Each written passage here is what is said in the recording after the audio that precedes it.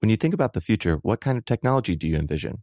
Whatever the future holds, artificial intelligence will undoubtedly be at the heart of it all. Join Graham Class as he hosts Season 2 of Technically Speaking, an Intel podcast, and hear from the minds transforming healthcare, retail, entertainment, personal computing, and more with the help of AI. Tune in every other Tuesday and explore the latest technology that's changing our world today and creating a more accessible tomorrow. Listen to Technically Speaking, an Intel podcast on the iHeartRadio app, Apple Podcasts, or wherever you get your podcasts.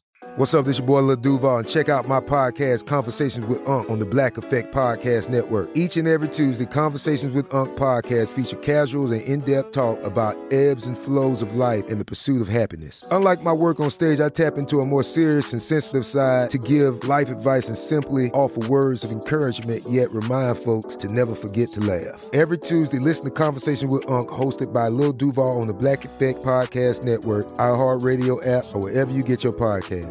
Presented by AT&T. Connecting changes everything.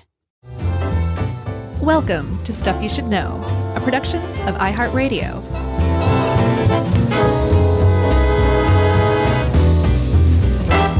Hey, and welcome to the podcast. I'm Josh, and there's Chuck, and Jerry's here too, and this is Stuff You Should Know. A good old history edition, if you ask me, by goodness. History of the World Part 2. I don't think I saw that since I was maybe 8, and at the time I was like, I have no idea what's going on or why people think this is funny. Yeah, well, that was Part 1. Part 2 is out now. Oh, really? Yeah, we're not getting paid for this, but I'll plug the heck out of it. It's on Hulu, and they waited, it's like a 40-year-in-the-making sequel that they did as a TV show with Mel Brooks executive producing and narrating, but it's like some of the great minds in comedy out there doing, history sketches. Is Michael Fassbender in it? I don't think so. Is he one of the great comedy minds? I think so. It's really funny, though, like genuinely laugh out loud funny. Yeah, I got to check it out because those things are rare and few and far between. Yeah, it's good stuff. Sketch, so not everything is perfect, but it's, I found myself laughing quite a bit so far. I've seen 3 of them, I think. Okay. It's on Hulu? It's on Hulu. And what happens if you don't have Hulu? Do you just go subscribe? I don't know how you can watch it. I think you just go subscribe to Hulu is what I'm trying to say. Oh, sure. But this sounds like an ad for Hulu. I don't know about TV shows. You can just go out and buy a show, right? Sure. You can buy whatever you want. It's the 21st century. Right. Should we talk about the Bronze Age? Yeah, let's go back a few centuries, a few millennia, actually, to the Bronze Age. Great age. Sure it was a great age. It was actually the first great age. I think most people are familiar with the term Bronze Age, but they might not know just how amazing an age it really was. Just eye-poppingly amazing, frankly, if you think of it. Yeah, it was specifically wedged between the Stone Age, which stones worked great for millions of years for a lot of things. Yeah. Bronze came along and then was followed by the Iron Age, where we were plunged into the Dark Ages. Yeah. But we're talking, 3,300 BCE to about 1,200 BCE. A little over 1,000 years. Yeah, and it had a lot to do with bronze, which we'll talk about, but also just advances in almost everything you can think of. Yeah, art, architecture, politics, diplomacy, technology, religion, warfare. Their version of science. Yeah, the early sciences, early astronomy and math, writing, all of this stuff was born during this 1,000-year stretch of the Bronze Age. And again, you might say, well, 1,000 years, of course you could invent all that in 1,000 years. But think about it. We were around for tens of thousands of years as modern humans and millions of years as hominids of some sort or another up to that point. And then all of a sudden, boom, civilization just develops out of nowhere. And it was in large part because of bronze itself. Not just that bronze tools are way better than stone tools. They're more easily sharpened. You can fashion them more easily. You can recycle them. So when they get busted up, you can re-smelt them and make it brand new again. That's a huge advance in technology. Sure. But the actual bronze itself, in a really roundabout but also pretty direct way, wove people together in ways that they never had been before that led to civilization. Yeah. It's really cool how the discovery of metallurgy just changed so much in a very, if you look at the big picture, a very short amount of time. Yeah. So if you want to make bronze, you take copper and you take a little bit of tin, which is usually the alloy that makes bronze. You just smash them together with your hands. You do over the course of 15 years, and then bam, you have bronze. So you melt them, you smelt them. And he who smelt it dealt it, right? Right. That's right. And you have bronze, and you can fashion it into tools. But to get copper and tin together, you have to go to all sorts of different places in the Mediterranean. You have plenty of copper, say, on Cyprus. That was a copper mining center. But then if you wanted tin, you had to go a couple thousand miles, few thousand kilometers to the east, if I'm not mistaken. To the east. Okay. To Afghanistan, which was a tin center. And to get that tin and that copper together, you had to create really extensive trade networks. You had to go through one land to another, so you had to make friends or make enemies with those people. Yeah. And all of these new relationships developed just to get the components to make bronze together, and that formed the basis of all the stuff that seemed to follow. Yeah, and we'll talk about the warring. There was certainly that, but there was also a lot of cooperation because everyone wanted to get their hands on that sweet bronze. Mm-hmm. And they're like, hey, if you want to play with the big fellas, then maybe become part of this trade route. Allow us to go through your area with the tin or whatever, or maybe you have something that we need other than just, being on the way. But there's a lot of cooperation involved too. As far as the bronze, what that led to ultimately was better, and this is the sort of the cascading effect that a discovery like this can have is better farming techniques. And you might think, well, great. So you could farm better, but that means you could farm bigger, and that means you could support more people, and that means you could get a civilization going. And because you previously had a situation where like, hey, listen, everyone's got to hunt and gather, and then later on, everyone's got to farm because we just can't support ourselves unless everyone's kind of in on this. Right.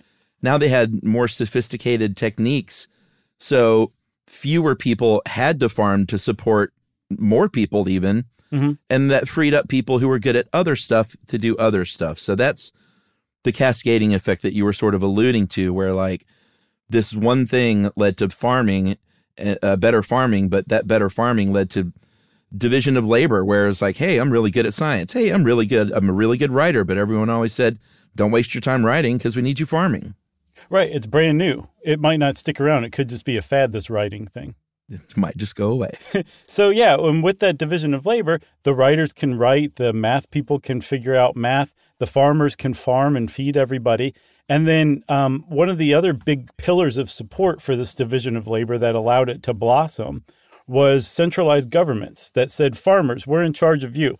Make X amount of grain and bring it to this central place. Everybody else, come to this central place and get your grain. We're taking care of you. We're feeding you so you guys can go off and concentrate on this other stuff and help civilization flourish. So government is a huge, sweeping, bureaucratic, hierarchical entity.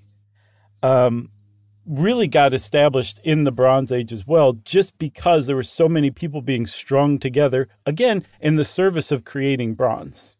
Yeah. And hey, while you're at it, enslaved people, why don't you build huge statues of me and big monuments of myself as the leader of you? So that's kind of what happened. The establishment of government from the very beginning sort of gaveth and tooketh away. Gaveth in that all the things you were saying, which was great about organizing large groups of people, but tooketh away because every civilization was built on the backs of enslaved people. And if not enslaved, at the very least, they established a real, kind of like never before, a real hierarchy of, hi, I'm in charge and you're not, so you don't matter as much. Yeah, that was definitely new. I mean, you always had things like, shaman or some sort of like probably group leader or elders or something like that. Right. For hunter-gatherer bands, but nothing like this where systemic. You didn't even come close to talking to or knowing personally the person who was your ultimate leader. Like that was brand new. And what's interesting, Chuck, is you said, kind of for better or for worse about the government emerging. You can really see how you feel about today's world by how you interpret what was born and what happened during the Bronze Age. It's like looking in a highly polished bronze mirror, basically. It's really interesting what reflects back. And it's not always cut and dried. Like, I have certain feelings about, topics like government or whatever, but I also, in looking back a few thousand years, it's also easy to see the other side's opinion because they're not all up in my face. They're several thousand years old, and I can kind of now understand contemporary people's feelings about, say, government or something as well. I think that's just fascinating. That's ultimately why history is so important, because you really do learn lessons from it. You can, humans are not, we like to think we're super advanced compared to, the people of a few thousand years ago, but we're still basically the same humans that we were back during the Bronze Age. And so there is a lot to learn. I agree. We mentioned that there was warring. Obviously, when you're going to get bigger groups of people together and governments ruling those people, and they're in close proximity to one another, neighbored right up to each other, there's going to be people that don't get along, and there is obviously going to be warring.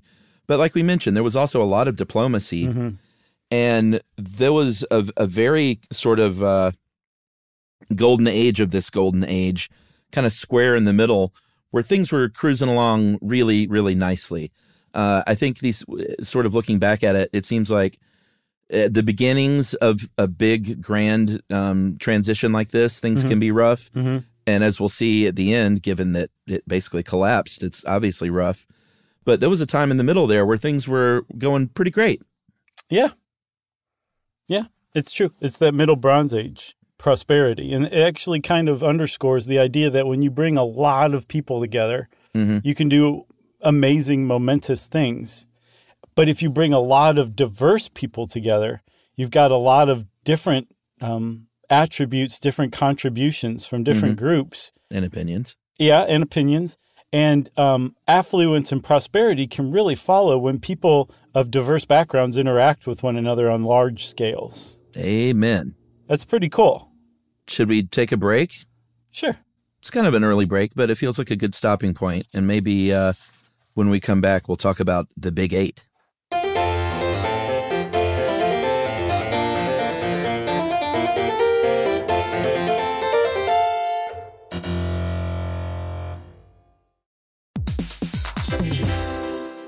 All right, game off. Let's pause here to talk more about Monopoly Go. Because in Monopoly Go, you can team up with your friends for timed tournaments where you work together to build up each other's boards. It's very nice. That's right. And the more you win together, the more awesome prizes you unlock. And there's so much to get. I'm talking about unique stickers that you can trade with friends to complete albums for big prizes, cool new playing pieces to travel the boards with, or hilarious emojis for taunting friends when you smash their buildings or heist their vaults. Plus, Monopoly Go feels new and exciting every day with constantly changing tournaments and challenges, like digging for treasure or a robot pachinko machine. And there's always new timed events that help you win big, like massive multipliers for everything you win or rent frenzies. That's right. There's always something fun to discover in Monopoly Go. So get off the bench and go download it now for free on Google Play or the App Store. Game on!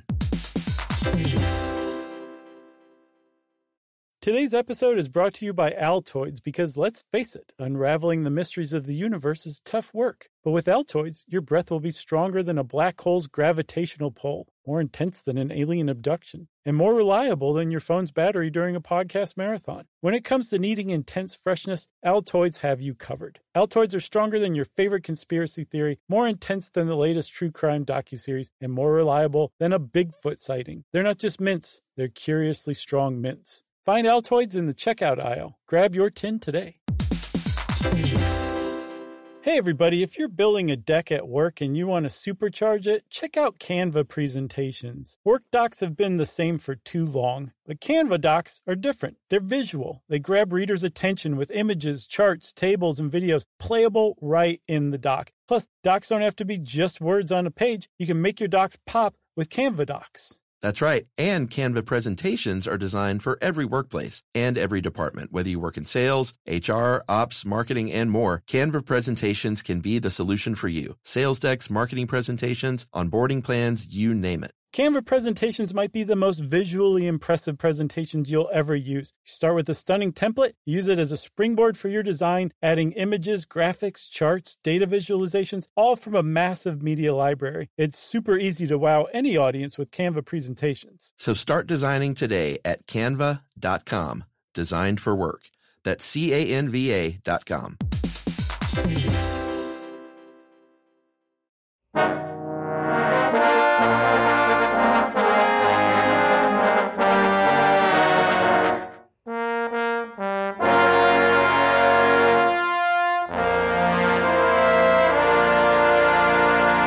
All right. I teased the big 8. We're talking about the big 8 areas, societies that dominated the Bronze Age, and they are not. This is not in order of influence or preference. Even alphabetical. It's not any. This is just randomly assimilated. Okay. Or assembled. Egyptians. Not bad, actually. And as we'll see, the Egyptians, they didn't completely go away. They got punched in the face during the Bronze Age collapse, but they stuck around. Yeah. Egyptians, Hittites, Canaanites, Cypriots, Minoans, Mycenaeans, Assyrians, and rounding out the top 8, everyone's favorite, the Babylonians. And this is like, not all of these groups were dominant at one time, at the same time. Yeah. Some were dominant at one time or another. Like the Minoans were the civilization that predated the Mycenaeans, right? So by quite several hundred years, if not longer. But each one dominated. They both controlled Crete while they were in charge. And if you look at these groups, too, a lot of them are, I mean, I guess you'd call them famous, like the Babylonians, pretty famous. The Minoans, famous. The Egyptians, super duper famous. Yeah, way famous. And these were the groups that created the beginning of history. Like this was the time when the pyramids at Giza were built, or when the Epic of Gilgamesh was written and the Code of Hammurabi was encoded. Yeah. This is when pharaohs like Tutankhamun and Ramses II ruled. Like this was big deal, capital H history that was being produced at this time. And it seems to have all kind of started with the Sumerians. They seem to be the ones who like kicked the whole thing off. Yeah, and we should mention, too, that all of those groups that we named had subgroups, a lot of ites, Hittites. You want to tell them some ites? Hivites, Amorites, Girgashites. That's my favorite. And these were all subgroups, and they even had subgroups, under these umbrella terms like Canaanites. But Sumerians, like you said, came first. They said, hey, you like irrigation? What do you think about this canal? Right. What do you think about this ziggurat? What do you think about writing things down? Yeah. And now we can keep track of inventories and things like that, and logbooks and money. Or like you mentioned, the Epic of Gilgamesh, great read. It actually known is. as the first work of literature. But what you also had because of this invention of writing was other cultures writing, and in a way that sort of helps corroborate what's going on when you have different cultures writing about things that track or check one another.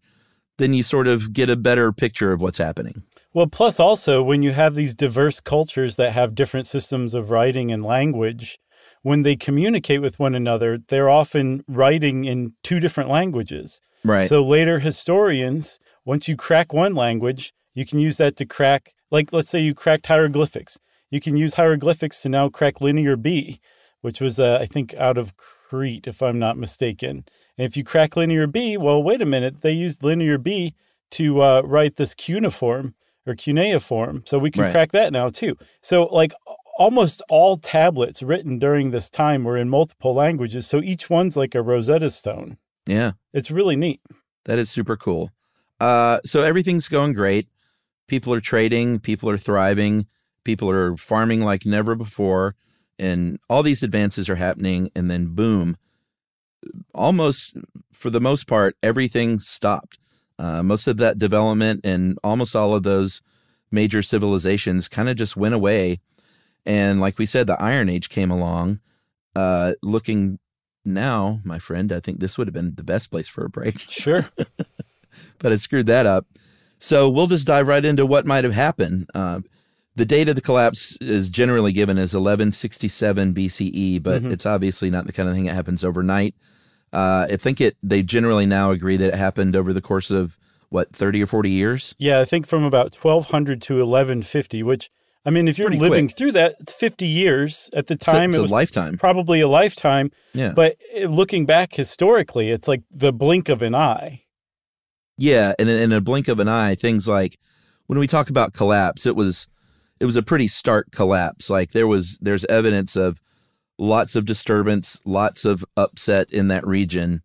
And we'll get into everything that happened. I mean, we talked about the warring. People really started warring.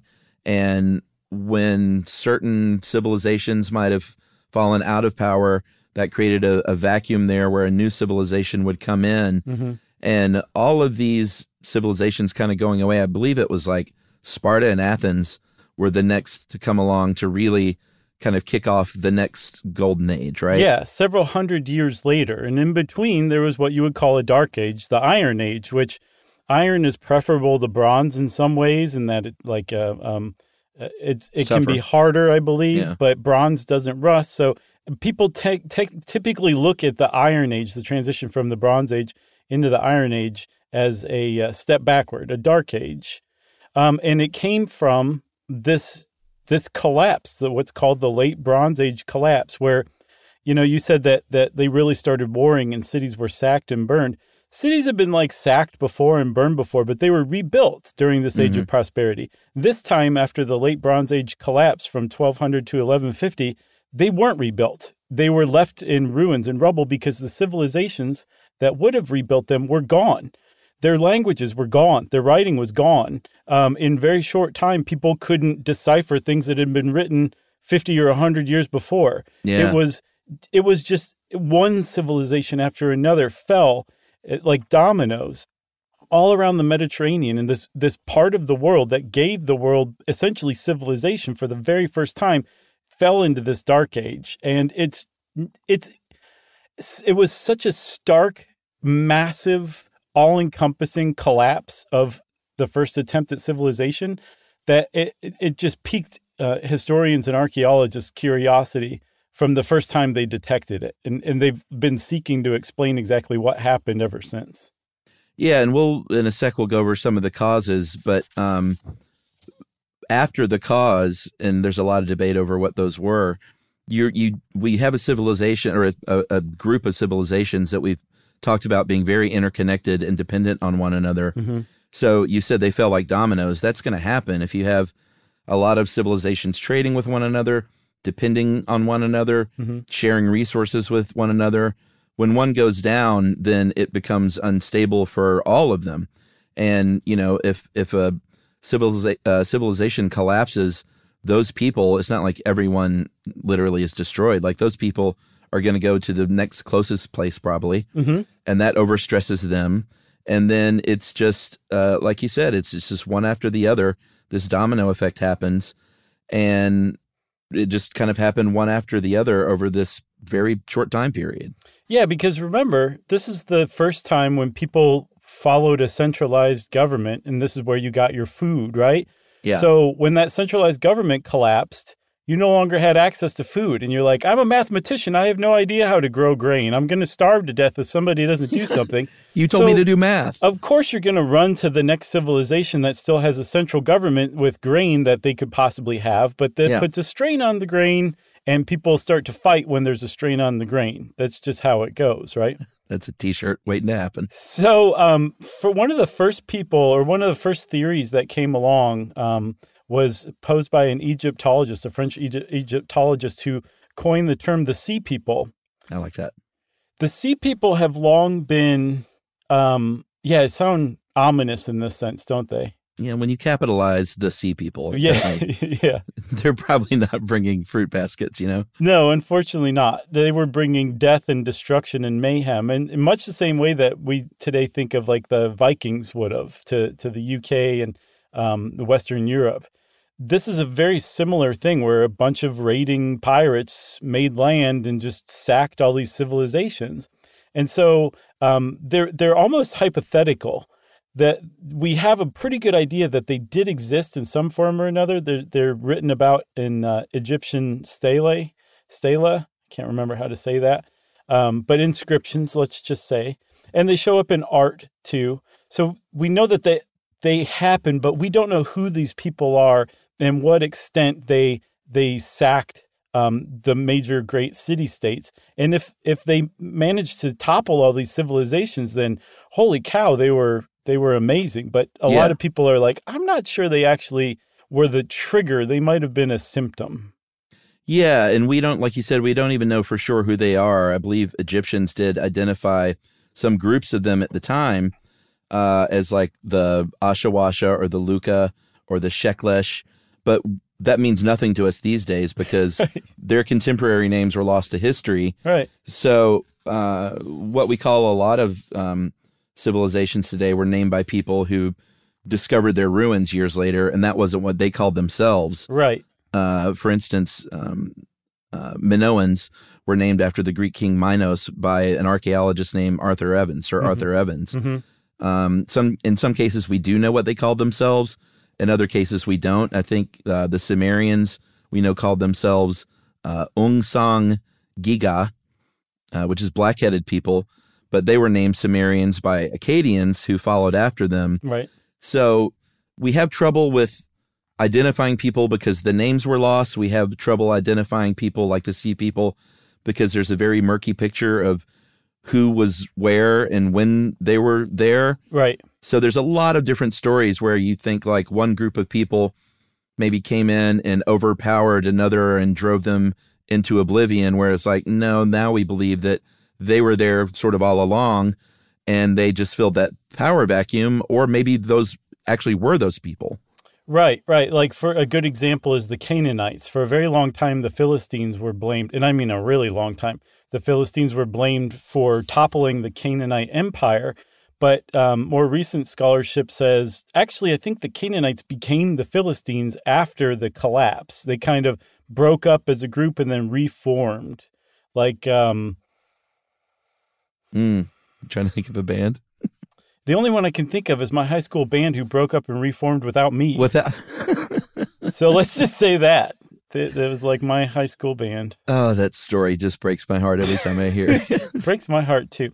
But anyway, that's what they think happened. So a lot of the scholarship that we relied on for centuries, like the Canaanites were toppled by the Philistines, it was incorrect. And we have to figure it out by deducing, well, wait a minute, this group was here at this time and this group was here at that time. The contemporary reports don't actually help us that much because we might be totally familiar with the Sheklesh, right? But we call them the Mycenaeans. Right. But is it the Mycenaeans? Well, let's go and look. The Mycenaeans were toppled by the Sea People, so probably not the Mycenaeans. So you have to use this historical deduction to try to figure out who these people were.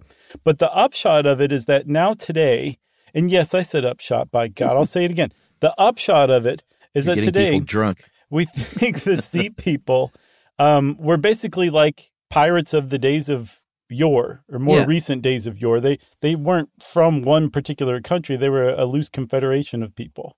Exactly. Which, I mean, I buy that. That makes sense. Yeah. It makes a lot more sense than some group we are totally unfamiliar with or know by a different name, but haven't detected, went and like just completely toppled every single culture and civilization in the Mediterranean at the time.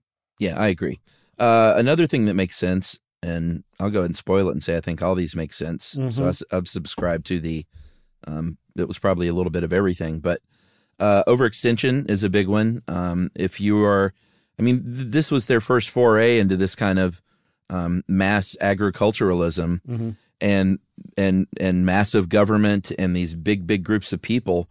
And they, it was just, it was their first try, humanity's first try at this stuff. So obviously it's going to not go perfectly. And if you're managing that many people, like any government has a limit on how many people, even today, that they can probably manage successfully. Any business does, any friend group does.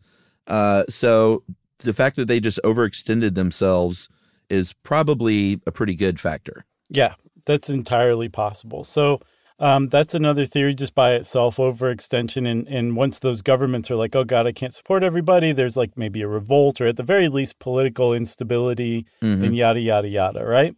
And then dominoes. One of the problems with that theory, though, is that we have letters from one group to another, from like the Hittite empress to the like Ramses II in Egypt saying like, hey, help, which really shows the diplomacy and the interdependence. But they would say things like, hey, help, we're running out of grain. I need some food. Can you please send my people some grain?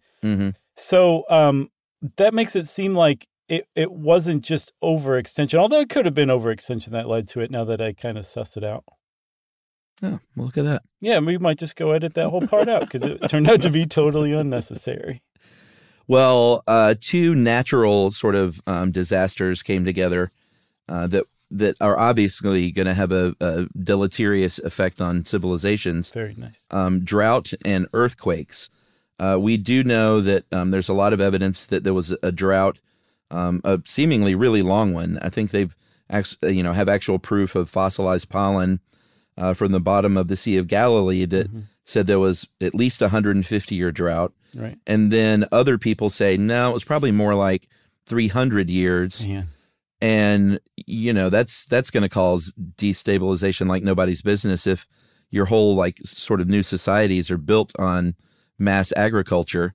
People are going to start fighting. They're going to start warring with one another.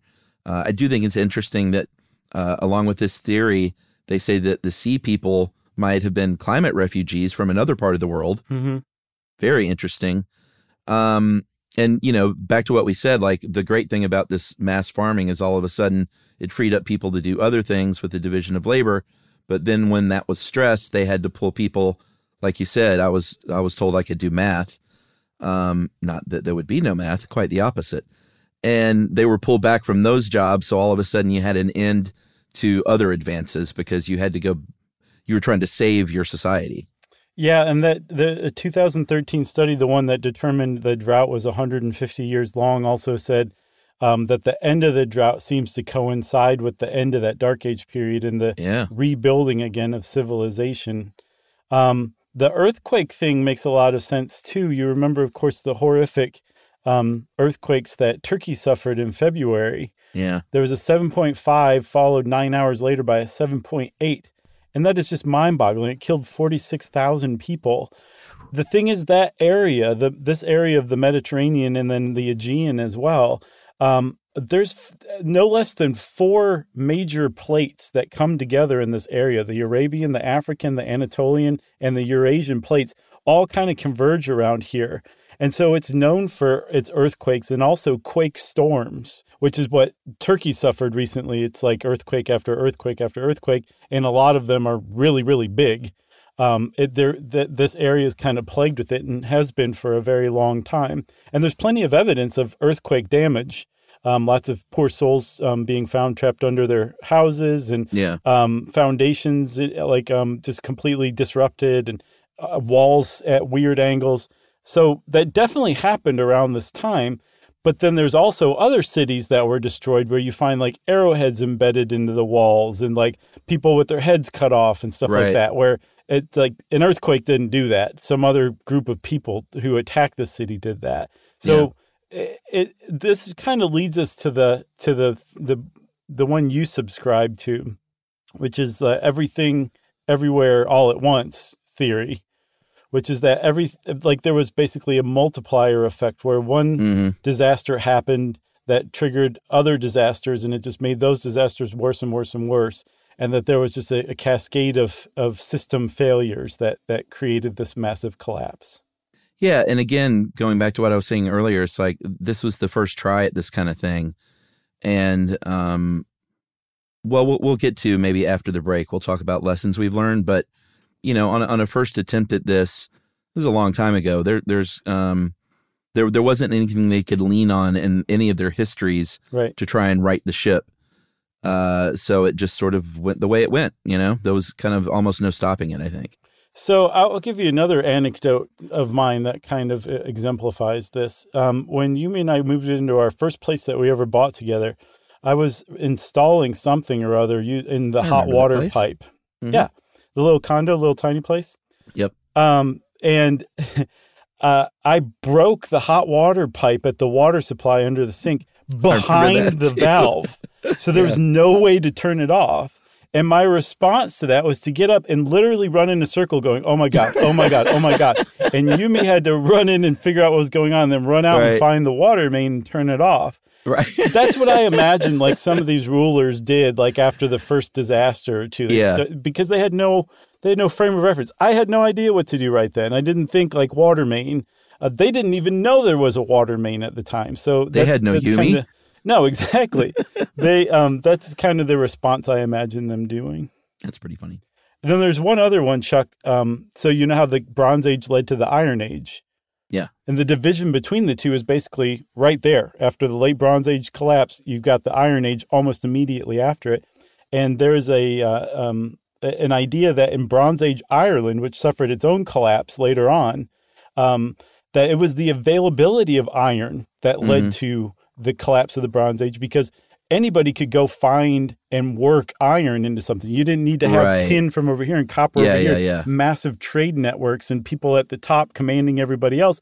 You could go out and find it yourself. Yeah. And this theory that in Ireland, at least, and it's possible it applies to the Mediterranean too, that it democratized it so much that it led to political instability, and hence that same destabilization where one civilization was toppled that led to another and another and another.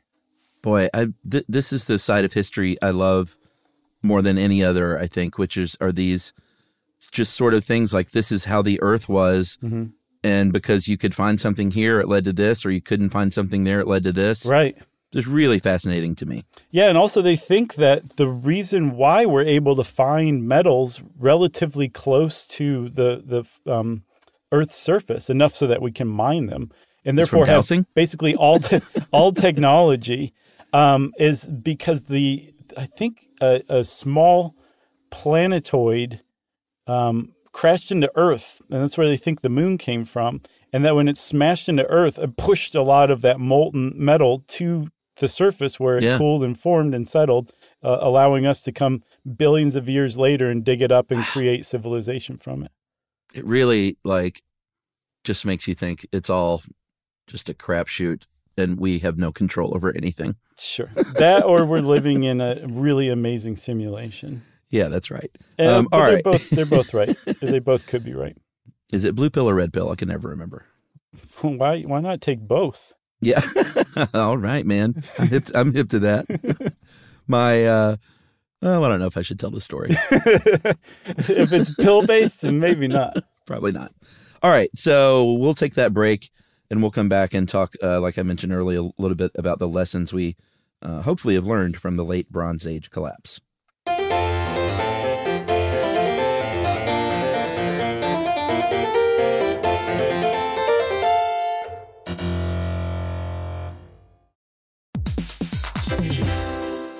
All right, game off. Let's pause here to talk more about Monopoly Go. Because in Monopoly Go, you can team up with your friends for timed tournaments where you work together to build up each other's boards. It's very nice. That's right. And the more you win together, the more awesome prizes you unlock. And there's so much to get. I'm talking about unique stickers that you can trade with friends to complete albums for big prizes, cool new playing pieces to travel the boards with, or hilarious emojis for taunting friends when you smash their buildings or heist their vaults. Plus, Monopoly Go feels new and exciting every day with constantly changing tournaments and challenges, like digging for treasure or a robot pachinko machine. And there's always new timed events that help you win big, like massive multipliers for everything you win or rent frenzies. That's right. There's always something fun to discover in Monopoly Go. So get off the bench and go download it now for free on Google Play or the App Store. Game on!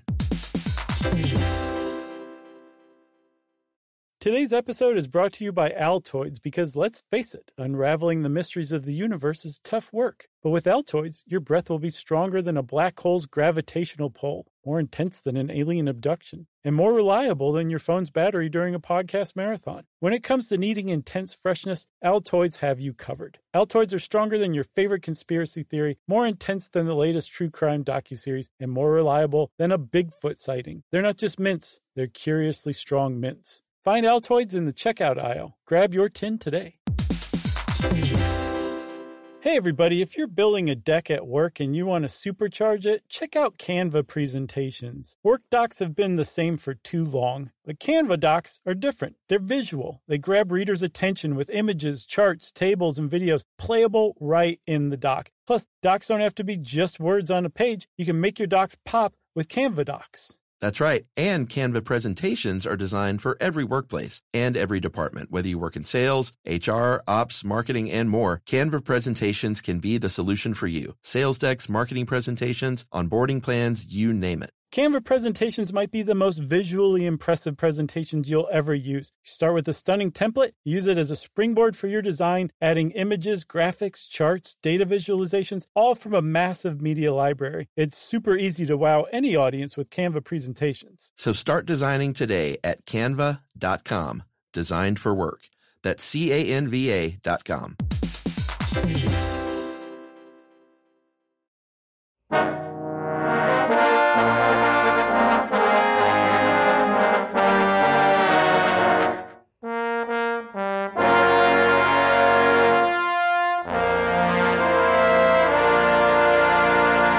So, Chuck, we were talking about lessons for today that you can take from the late Bronze Age collapse. And the most obvious one is don't globalize. It's a bad move. When you become super interconnected and interdependent on one another, a problem or a failure in one part of the system leads to just failures throughout the system because everyone's so dependent on one another. And if you kind of peel back the curtain a little bit or scratch that lotto ticket covering off, you see that most of the people who are saying that are probably nativist or anti-globalist to begin with. And that's what I was talking about before, where like you can see us reflected back when we're looking and interpreting what happened back then or the lessons from it. It really kind of reflects on what our thoughts and attitudes are today. Yeah, and this isn't, a big pro-globalist rant or anything, but we do have to kind of look around at a pretty great recent example of a worldwide test put on all of our civilizations, which is the COVID pandemic that happened. Right. This happened all over the world. Everyone was punched in the face. All, societies were punched in the face. And there was no collapse. I mean, everyone got bruised up pretty bad. And I think the whole world suffered economically, as we're still seeing the fallout from that stuff today all over the world. Right. But no one collapsed. It's not like, the UK is now, just a warring society and everyone's like, you can't go there anymore because they collapsed because of COVID. Right. It was a really big test of our globalized world. And there are some very smart people who say like, listen, you can't point to the Bronze Age collapse and say like that could happen again in modern times, because there's this one economist that you found, Zachary Yost, who was basically like, listen, we're way more wealthy than we were back then. Mm-hmm. We have capital goods like we never had before. And there's a big cushion that affords us mistakes these days, that they didn't have those mistakes. That's why, like I said, it was their first foray into this kind of thing. So they had a very narrow edge they were walking to begin with. Right. So they couldn't afford mistakes. We can afford mistakes these days and still be able to take a punch in the face and get back up and continue. He also pointed out that, they had a division of labor, but our division of labor is global, and that, we have a lot of redundancy in our systems too. So, he's saying, yes, you can make comparisons, but it's definitely not apples to apples because of how far we've come. And from the lessons that we learned from the times where civilization has collapsed and rebuilt and collapsed and rebuilt. The other way to look at it, there's a guy named Eric Klein, who's a professor of ancient Near East studies, who also wrote a book called 1167, The Year Civilization Collapsed. So he's a bit of an authority on this. His whole thing is, we're probably more susceptible to collapse than the Bronze Age was, because we're even more interconnected than we were before. And there's a systems dynamics term, I believe, called hypercoherence, where the system is so homogeneous, all the different parts are so homogeneous that when one part, and also interconnected, that when one part breaks down, it just spreads really quickly and the whole system breaks down. And you can really kind of look around at the complexity of our world today. Like, just like look at international banking. Mm-hmm. That's just one system in the larger, complex, globalized system. So when you take these complex systems and put them together with other systems like trade, stock markets, healthcare, and then realize that all those systems make up a truly global, ultimately complex system, then you're like, actually, yeah, we're possibly even more susceptible to breaking down than the Bronze Age was. Yeah, which is scary to think about. But like, as far as anti-globalists saying like we need to undo this, that ship has sailed, don't you think? I mean, things are so interconnected, and we have such a globalist world that it's you can't unwind that clock, I don't think. No, at this point. And if you could, you can, but it would be a really rough, unpopular transition. But then what? You're the odd man out, and the rest of the world is working together. And what happens if you need help from the rest of the world? How easy is it for you to get that help? There's downsides to both globalism and nativism, right? Neither one is just shown to be the right way to go. And also, this is a really good point too, Chuck. We don't know that collapse is inevitable from complexity. Mm-hmm. We also don't know that it's you can reach a point of complexity where it's so complex that it actually becomes more stable. We haven't figured this stuff out yet, but either one's not inevitable, collapse or success. So the best thing we can do is just invest in ways to be resilient. Yeah. I mean, I think you can even narrow that down to like secessionists these days, where it's like, good luck with that, man. Right. Have you really thought this through? Yeah. Or do you just like the idea of giving the finger to the rest of the country? Yeah, for sure. I mean, that's a great question. I'd love to hear it answered too. Yeah, in like a really thought out way. Like, here's how that would work exactly. Right. Everybody's going to wear the same kind of flannel shirt. It's going to be awesome. Seattle? I was thinking more Kansas, the legit flannel shirts. So what else? There's another lesson too, right? Yeah, I mean, I think a more hopeful lesson is that, like you kind of touched on earlier at the beginning, when you have diverse groups of people interacting, like what usually has followed is affluence and peace. And that's what happened here for a long time as well. Right. Even more than just the late Bronze Age, after that collapse, I think the Phoenicians really kind of rose to power, and they were a seafaring people. And one of the first things they did was start peddling their purple dyes that they were famous for around the Mediterranean. And they ended up establishing new trade networks with other groups that had survived the collapse and started to rise to power. And so the whole thing began again. It's so funny to think about. It's like everyone's like, what is that? And they're like, it's purple. Right. People are going to go wild for this stuff, and new civilizations will be built because people are so wild about this color. Yeah, and it's true. I mean, that was a huge driver of it, purple dye. Yeah, isn't that amazing? It is. But the upshot is, sorry, everybody. Oh, boy. That when we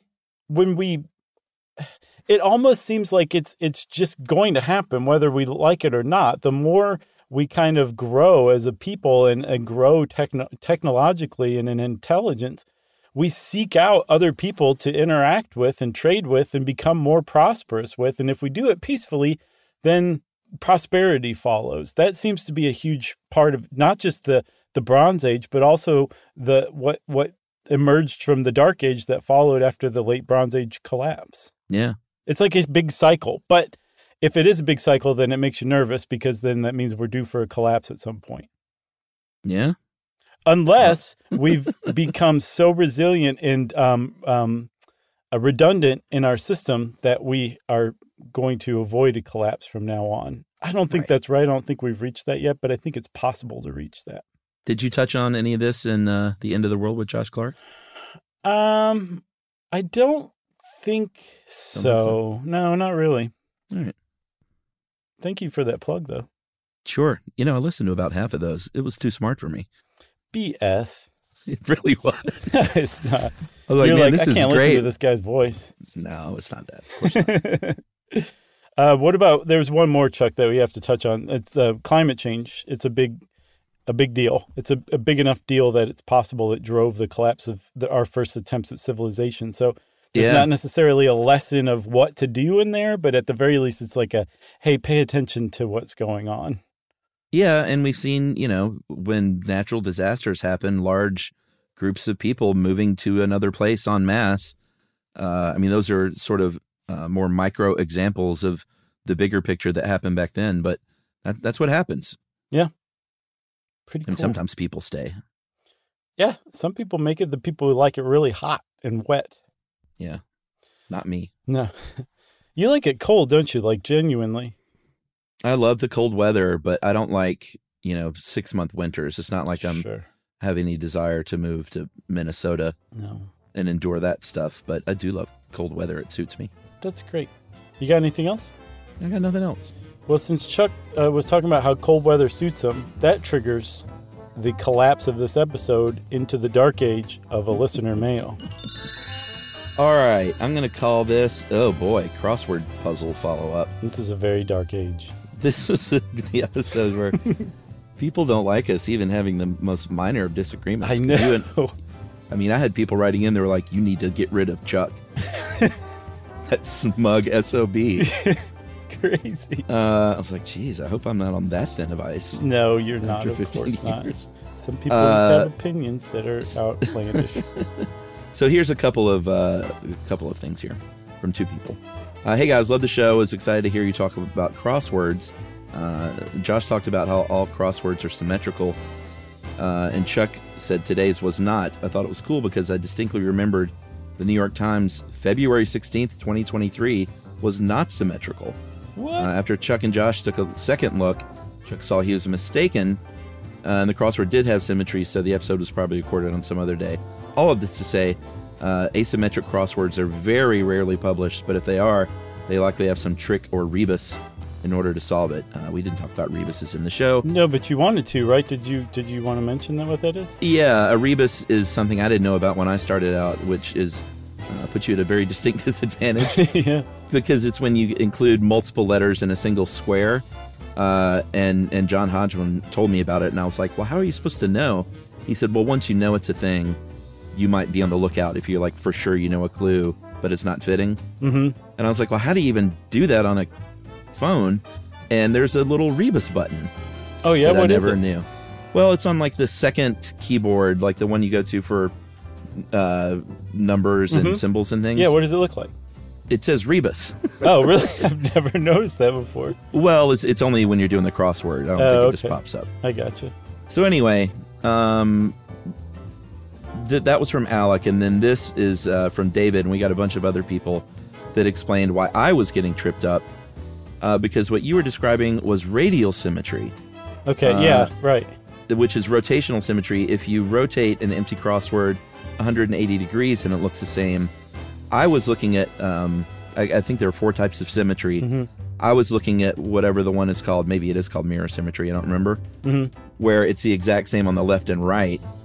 And that's why I was like, no, it's not. I'm looking at it. So you were describing radial symmetry. And David from Snowy Montreal wrote that along with a bunch of other people. Yeah. And that helped me feel better that I wasn't crazy. And now I know there are 4 types of symmetry. Yeah, the one that includes all 4 types is very pleasing. That's why they call it supersymmetry. Oh, really? No, I just... Oh, okay.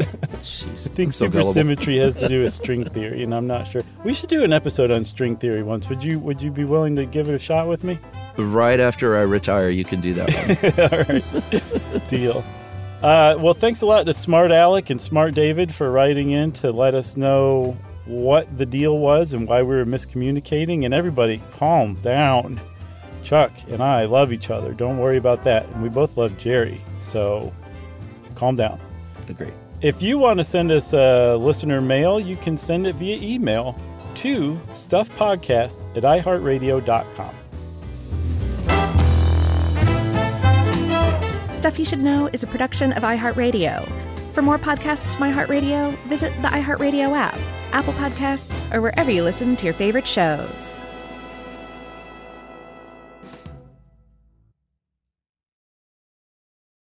Hey, if you haven't heard of Visible, well, now you have. They're the wireless carrier that's making wireless visible. It's in the name. Switch to Visible, the wireless company that makes wireless visible. Get a one-line plan with unlimited 5G data powered by Verizon as low as $25 a month, every month, taxes and fees included. Use promo code STUFF20 to receive $20 off your first month for listening to this podcast. Switch now at Visible.com. For data management practices and additional terms, visit Visible.com. The Visible monthly rate is $25 per month. Today's episode is brought to you by Altoids because, let's face it, unraveling the mysteries of the universe is tough work. But with Altoids, your breath will be stronger than a black hole's gravitational pull, more intense than an alien abduction, and more reliable than your phone's battery during a podcast marathon. When it comes to needing intense freshness, Altoids have you covered. Altoids are stronger than your favorite conspiracy theory, more intense than the latest true crime docuseries, and more reliable than a Bigfoot sighting. They're not just mints, they're curiously strong mints. Find Altoids in the checkout aisle. Grab your tin today. Childproofing people's homes is hard, but Duracell is making it just a bit simpler. Not only are they committed to educating parents, caregivers, and medical professionals about the importance of battery safety, they make the only lithium coin batteries with a non-toxic bitter coating to help discourage children from swallowing them. Duracell even features child-secure packaging designed to avoid accidental opening. Learn more at Duracell.com/powersafely. Available on 2032, 2025, and 2016 sizes.